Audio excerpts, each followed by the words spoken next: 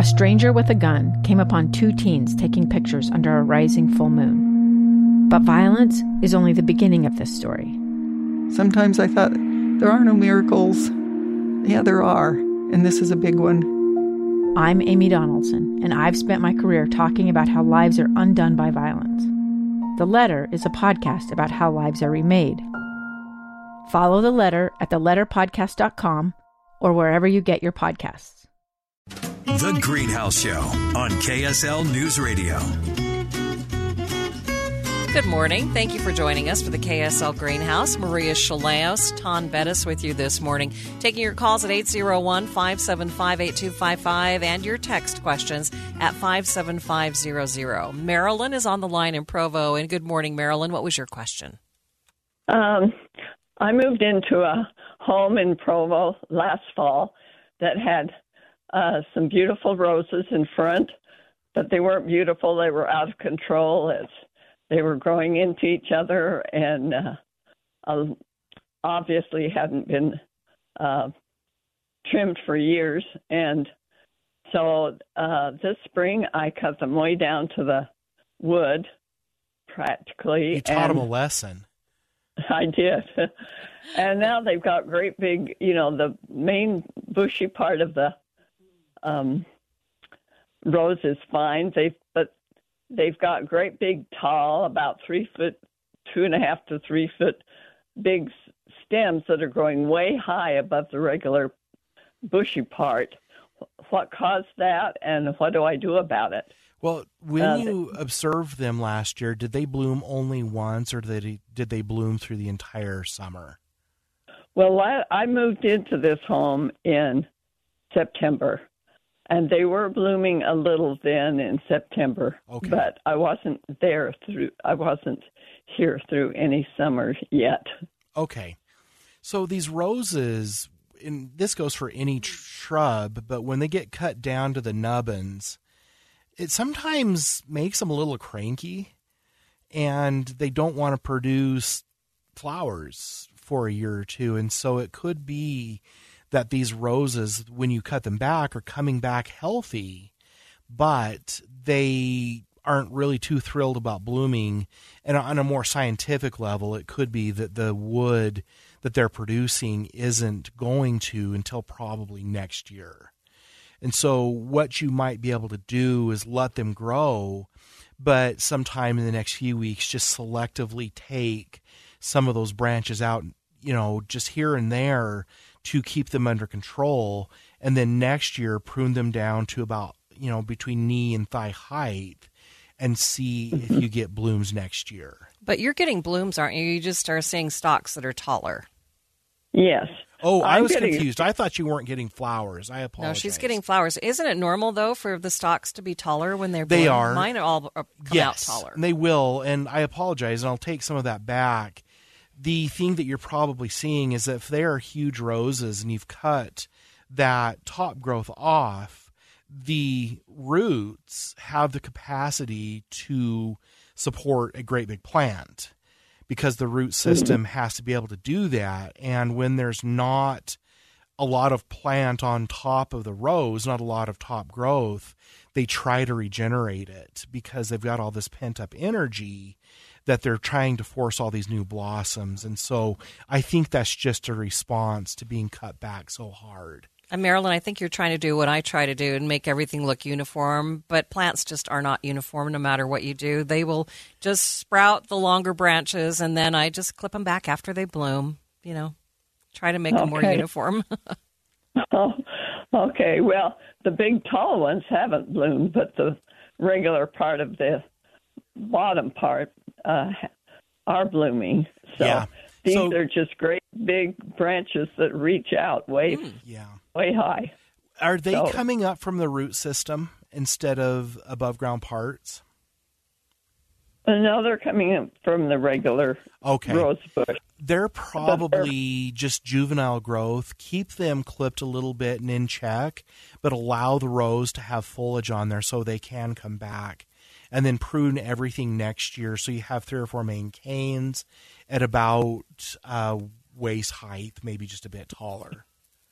Okay, I may have clipped them wrong. So no, and that's fine. If they needed to be kept in check, doing that sometimes is needed, and then you can move forward with more moderate pruning.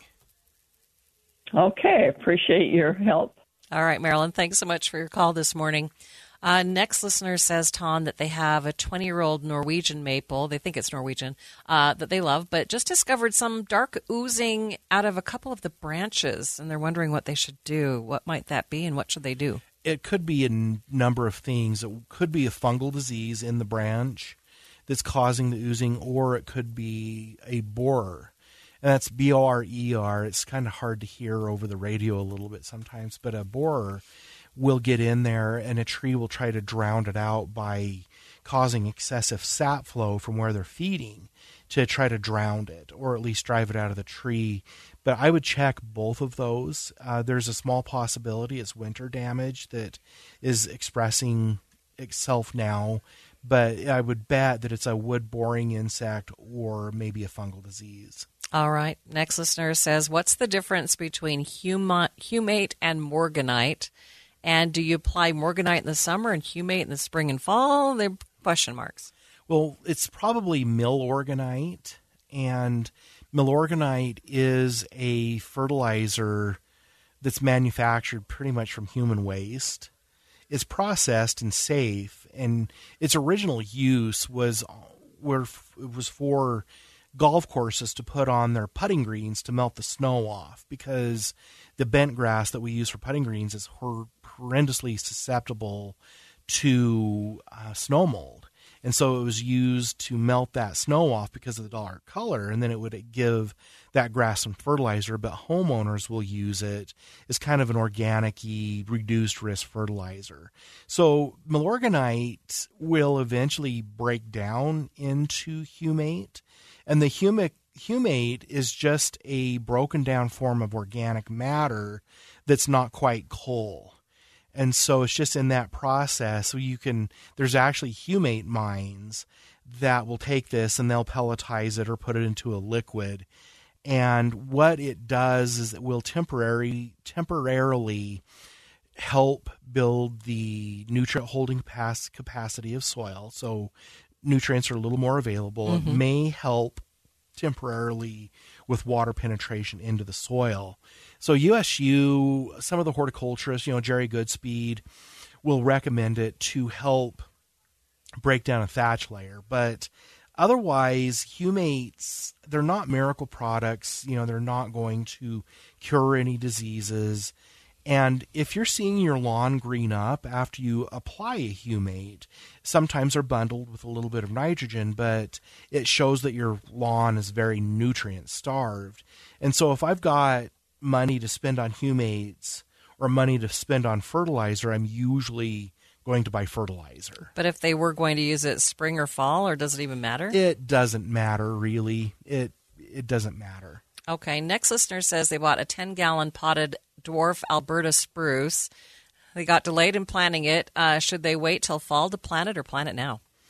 I would plant it now. I mean, landscapers are planting all summer long, and the plants survive just fine as long as they're watered correctly. But you're always better off having a plant in the ground than in a container. Next listener says, are you supposed to prune out the water sprouts from fruit trees all season long or just during the initial prune for each season? Well, you can do a water sprout prune usually a little earlier in the summer when the water sprouts are 6 inches long or so. Mm-hmm. You can just go in with some little snips or your fingernail and clip them out. And you don't want to do every one. You can leave, 20% or so just in areas that you might need some growth that will eventually generate more fruit, especially apples, if that's what we're talking about. Because if you clip all of them out, eventually you may run out of fruiting wood. And so we need a few of those suckers in the tree to help just keep regenerating fruiting wood. And sometimes the leaves that they produce give the tree some extra energy from photosynthesis that will go down into the base. And so don't prune them all out, but do prune the majority. Next person says, can you put down a weed and feed this time of year for broadleaf in your lawn? Nope, it's too hot. We missed that window. Next person says, what's the best time to replant a small black lace elderberry bush? It depends on how long it's been in the ground. If it's only been in the ground a year or less, they can just dig it up and move it, and it should be okay. There's never guarantees with this sort of thing, but if it's been in the ground 3 or 4 years, they're going to need to wait for late fall or early spring to move it. Okay. We're going to take a break. A number to call with your questions, and the phone lines are open, 801-575-8255. You can text us your questions at 57500. I'm Dave Cawley, investigative journalist and host of the podcast Cold. Don't miss Cold's new Season 3, where I look into the unsolved disappearance of Cherie Warren, a woman last seen leaving her job at a Salt Lake City office in 1985. Police cast suspicion on Cherie's estranged husband and boyfriend, but never made any arrests or recovered Cherie's remains. Find Cold Season 3, The Search for Cherie, anywhere you get your podcasts.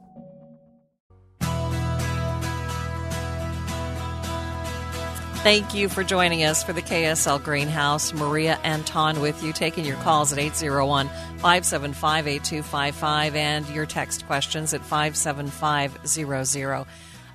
Next listener wants to talk about what you recommend for treating grasshoppers, but I know we're going to spend a lot of time in the next hour doing that. Yes, we have a special guest coming in, Lyndon Greenhalgh. So we will get to that next hour, and we'll talk about why they're so bad in rangeland right now and in rural areas and even some cities. And then we'll get down more on how to kind of control them, at least in your yard. All right. So the next listener says their basil is very pale. They think it was overwatered for a few weeks when they first planted it, and they've adjusted the watering. They're wondering if it will recover. I would fertilize it with some maybe Osmocote or a similar fertilizer. Sometimes the liquids, because they're a maintenance feed, won't green up plants like this, but a stronger dose of nitrogen will. And so I would give it a good dose of a complete like Osmocote with micronutrients and see if that will bring it back. Next listener says they have a miniature rose plant in a pot, and they want to plant it if they can be perennial in our environment. Will the miniature rose plant survive our winters? Sort of, maybe. Depends on the variety. Depends. Yeah, I did see, and I cannot remember where, but there was a Facebook group for container gardeners. And I'm sure you could just search one up, but it was just interesting. But if you want them to survive, let them go dormant through October, and before November hits, maybe even into early November, move them to your garage and just put it on a shelf, and you'll have to water it every 3 or 4 weeks. And that's going to be the best way to get it to survive.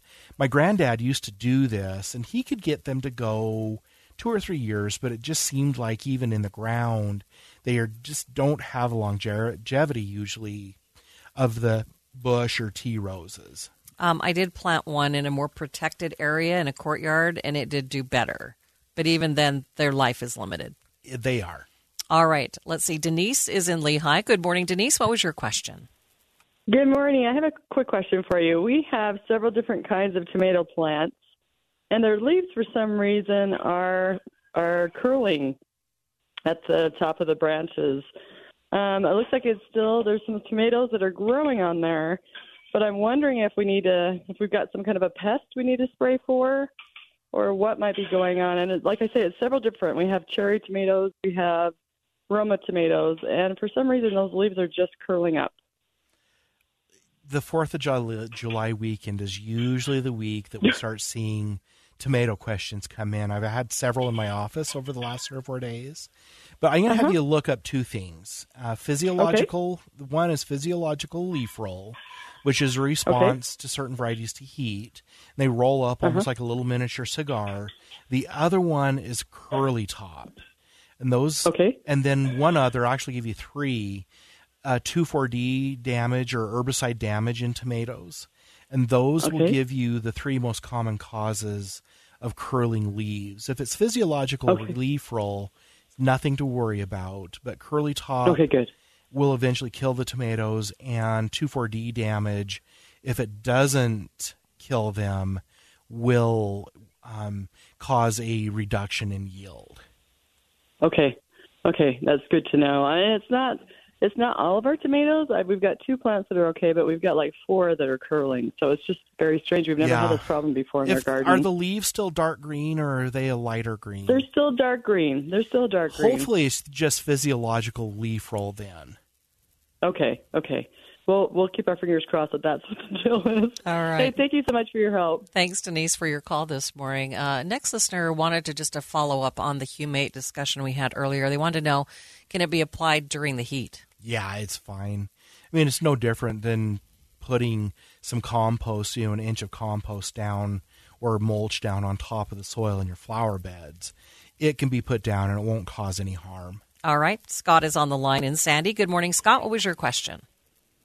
Good morning. Last week, I caught the tail end of a conversation and heard the theme music for Tordon, and I was wondering if you could recap that for me, because I happen to have a quart, and I've been instructed to sort of paint the ends of some vines I do not want to return after I cut them. If you look at the label, it will say right on the label, not for residential use. So doing so in a residential yard already breaks EPA regulations, but that Tordon can stay in the soil for up to 2 years, and any desirable plants adjacent to what you're trying to kill, broadleaf plants, could be damaged or could be killed by putting that Tordon into your yard. It was kind of a warning discussion. Warning. All right. So if it's unopened and you purchased it this year, I would maybe return it and point that out, because it is legal to sell because it's not restricted use, but the label forbids use in residential areas for that reason. Okay. Yeah. All right. That was just I had someone come in and remove some unwanted vines and some trees, and it's like, no, you need to paint this if you want. Yeah. Out. And so it's usually somebody that I'm not going to criticize or, I guess, disparage people, but if I have professional green industry people recommending that, I know that they probably haven't had quite the education in the use of Tordon and maybe other herbicides that they need to. Because I would like them to come sit in my office at our diagnostic clinic and explain to people that applied Tordon why the plants are dying in their yard. And just looking at it from my end. And so, this is something that is a gray area for UDAF because the homeowner did the misapplication, not the retailer. And so it's just one of those things that we bring up regularly because it is a problem. And so I would use concentrated Roundup to dab on those tips when you cut them. And Roundup does not bleed into the soil. And if it does, it's made inert by the soil. So it's far safer than Tordon. Okay. Yeah. And there's no way I was ever going to spray it. But I had one or two spots that it was like, I am gloved and just little foam paintbrush, just minimal. Yeah, even at that, if you have perennials or roots intertwined with where those vines were, those plants could be killed. Okay. That's all right. Understandable. Great, so Scott. Thanks so much for your call this morning. We're going to need to take a break for the top of the hour news. When we come back, Ton, we're going to be talking about grasshoppers, getting a lot of calls about grasshoppers, and we have an expert coming in to talk about that. I see Lyndon out front right now, so I'll go let him in. All right. Thanks so much for joining us for the Greenhouse Show. When we come back, following the top of the hour news, again, we'll have that expert. And if you missed the plant of the week this morning was the Peace Rose, and you can check out all the information on that on the KSL Greenhouse Facebook page.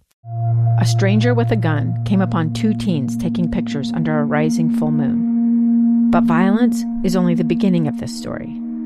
Sometimes I thought, there are no miracles. Yeah, there are, and this is a big one. I'm Amy Donaldson, and I've spent my career talking about how lives are undone by violence. The Letter is a podcast about how lives are remade. Follow the letter at theletterpodcast.com or wherever you get your podcasts.